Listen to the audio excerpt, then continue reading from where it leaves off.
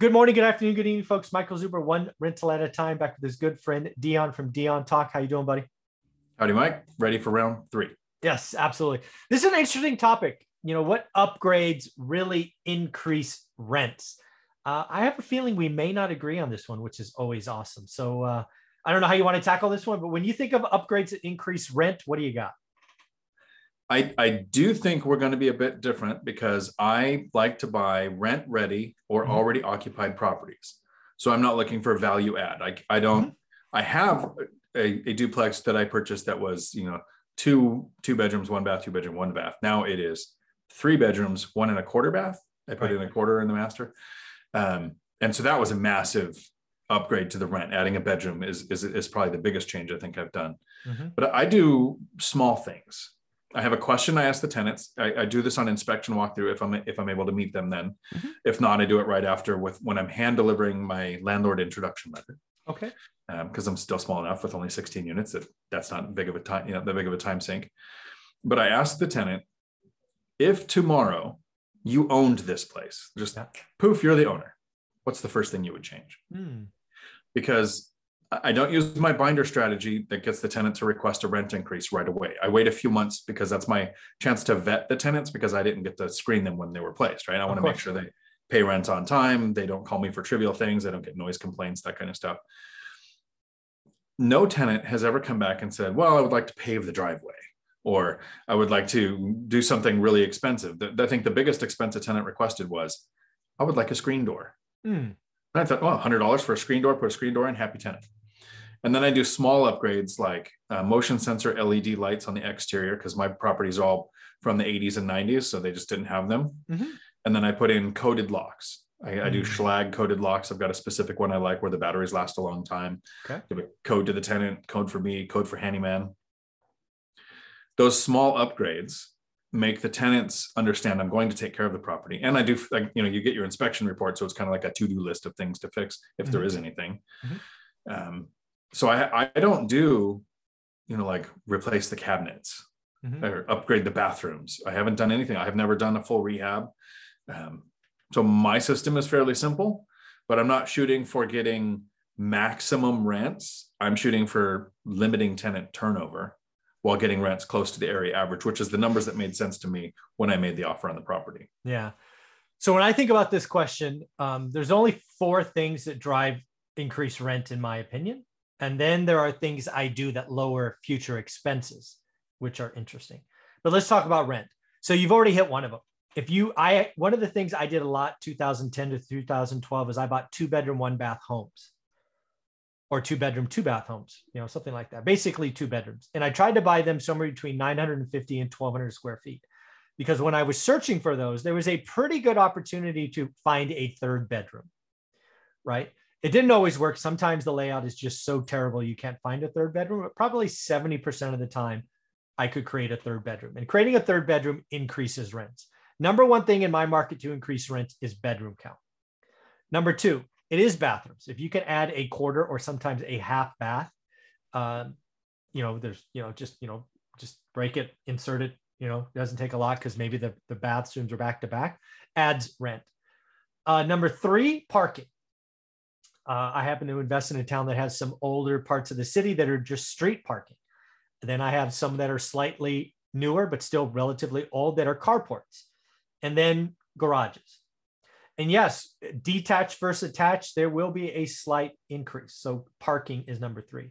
And then what I found in the pandemic, this was not true until the pandemic, is the rear yard fenced and fenced well, right? Not falling down and not chain link, right? So like private. So those are the four things that I have seen actively drive rent higher. Does laminate flooring? No, but it saves on expenses. Does carpet in the bedrooms? No. Does new paint? No. Does new roofs? No. New windows? No. New mechanicals? No. But all those things may save me on expenses. But yeah, there's only four things that drive rents. An extra bedroom, an extra bath or half bath, parking, better parking. Like if I have street and I add a carport, that helps. If I have a carport and convert it to a garage, it helps. And then only like the last 18 months is if the backyard is fenced and private. That's what I've seen. So one thing that I like that you said was you like to look for places that have a certain square footage because you think if it's 2 bedrooms and there's enough square footage, there's probably a 3rd bedroom. And I have one duplex where I did that. And my single family house, I turned a carport, I permitted and added a 4th bedroom. So it became a 4 bedroom instead of a 3. And that took the rent from 1,400 to 2,200. I mean, it's a massive jump for that. Big jump. And that's with the Housing Authority. That's a Section 8 tenant. So thank you, Joe Asamoah, for the Bigger Pockets episode that told me to look into that. Bedroom count really matters for Section 8. Yes. I've never had a tenant ask or care what the square footage was. Never. They go, what's the bedroom count? What's the bathroom count? And parking is important. My units are more not rural, but parking isn't so much of an issue. One of the things I say to all my friends is I'm not going anywhere where you pay for parking. So if they have an event, family function, and it's in a city where there's metered parking, I just don't go. They're just not going to get me to go to that. So parking is really important to tenants. That's one of the first things I do. Is it's in my list of, these are the things that I would eliminate from my list. I like at least 2 bedrooms and a garage. So if there's no garage, I don't want to look. I won't buy in an HOA. I don't look for short sales because I don't want to deal with back and forth with the bank. I just want to buy properties now. Yep. And I have to have at least 2 parking spots for each unit when I'm buying. Because now, just so I'm clear, when you say parking spots, is that garage and spot or spot or exterior spot. And one of my things is I want to grow. I have a couple of properties that don't have garages. But just the return was so good that I could justify the potential higher turnover that I'm going to experience with that. Have you added a carport or garage? I know you converted bedrooms. I have not. Yeah. So over my career, I've done a lot of bedrooms. I've done a few bath additions. I've never created a garage, but I have added carports. Like there are some older houses that for whatever reason had a carport originally and then life happened and it went away. So I've added carports back and that's increased rent. Again, anything you can add. I have a triplex where there's a house with a massive 2-car garage. Like it's a shop. And then there's a duplex that doesn't have carport or garage, but there's enough space to put in 2 carports. I think that should be on my next year's. Yeah, because relatively speaking, I don't know what you would do. I mean, you could do dirt, but I would probably do either stripes or just full on cement or gravel. But yeah, they're not that bad. There's a return there. Nice. Yeah, I'm definitely going to look into that one. Yeah. So then again, folks, a lot of things I do are actually to lower landlord expenses. And I didn't do this for a decade. Right. I just used to put carpet everywhere, just put carpet. And then I realized, you know what? Carpet doesn't last long. So now I generally speaking will only do carpet in bedrooms, unless it's a 1 bedroom, then it's just all laminate flooring. Like I have some apartments that are just little 1-1s. Then they get laminate flooring because it lasts longer. I do tile where there's water. So tile in the kitchen, tile in baths. Again, saves on turnover. What else do I do? Oh, I'll do not necessarily granite, but quartz countertops instead of Formica. Formica doesn't do well with water. I haven't done a Formica countertop in a decade, but that was it. Once quartz got to just about as much as Formica, it was just easier. They last a lot longer. I generally speaking will do undermount sinks versus on top, just because, again, I'm trying to prevent leakage. Water's nasty. Water's worse than fire, in my experience. So those are things I think of. So living in Washington, water is the enemy here too. Yeah. But it's not so much from the sinks, it's from the environment. So I do LVP, the new water resistant LVP, every single room. Got it. Kitchen, bathroom, bedrooms. I won't put carpet anywhere. The only place I have carpet is on stairs. Yeah, to makes sense. Reduce slip fall. Yeah, makes sense. And so LVP, it does cost more, but you do it once for 5 to 10 years at least, where carpet was every couple of years. Yeah, LVP for me, but even in my apartments who have turnover every 2.5 years, it's 5 or 6 tenants. It's pretty good stuff. So yeah, very, very cool. Any other closing thoughts on this topic? Cool. I think it's important to look for value add when you buy properties in order to get the rents to go up.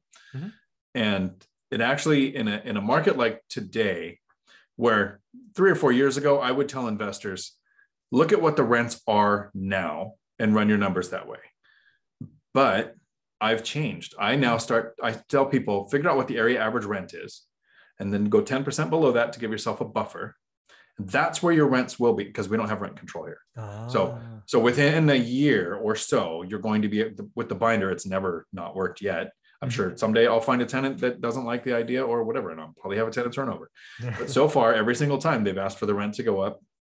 Actually, I've used it on all except for 3 tenants now this year, and those are on existing tenants who are happy about the rent increases. Nice. I'm happy about the cash flow. I can handle the expenses that are coming up, and the confidence to make offers on properties where I know I can get those rents up with some of these changes that we're talking about is letting me make offers on deals where I bought my duplex in May. 2 investor friends said, I would never buy that. Your cash flow is terrible. And I said, well, I did these small things. The rent is here now and my return is over 10%. They said, oh, I wish I had picked that up. So the flipped it as soon as you prove a theory. Yeah, of course. So if you know that you can get rents up to close to area average rent by just doing some of these simple things, more deals will become deals that hit your numbers. Yeah, do your work, calculate yield, make rent. I mean, it's all there in my spreadsheet that we talked about in the course, how to get started one rental at a time. So Dion, how can people find you? Right here on YouTube, Dion Talk Financial Freedom, and Tuesday afternoons, 4 p.m. Pacific Standard for live sessions. Very cool, man. Thank you very much. Ciao.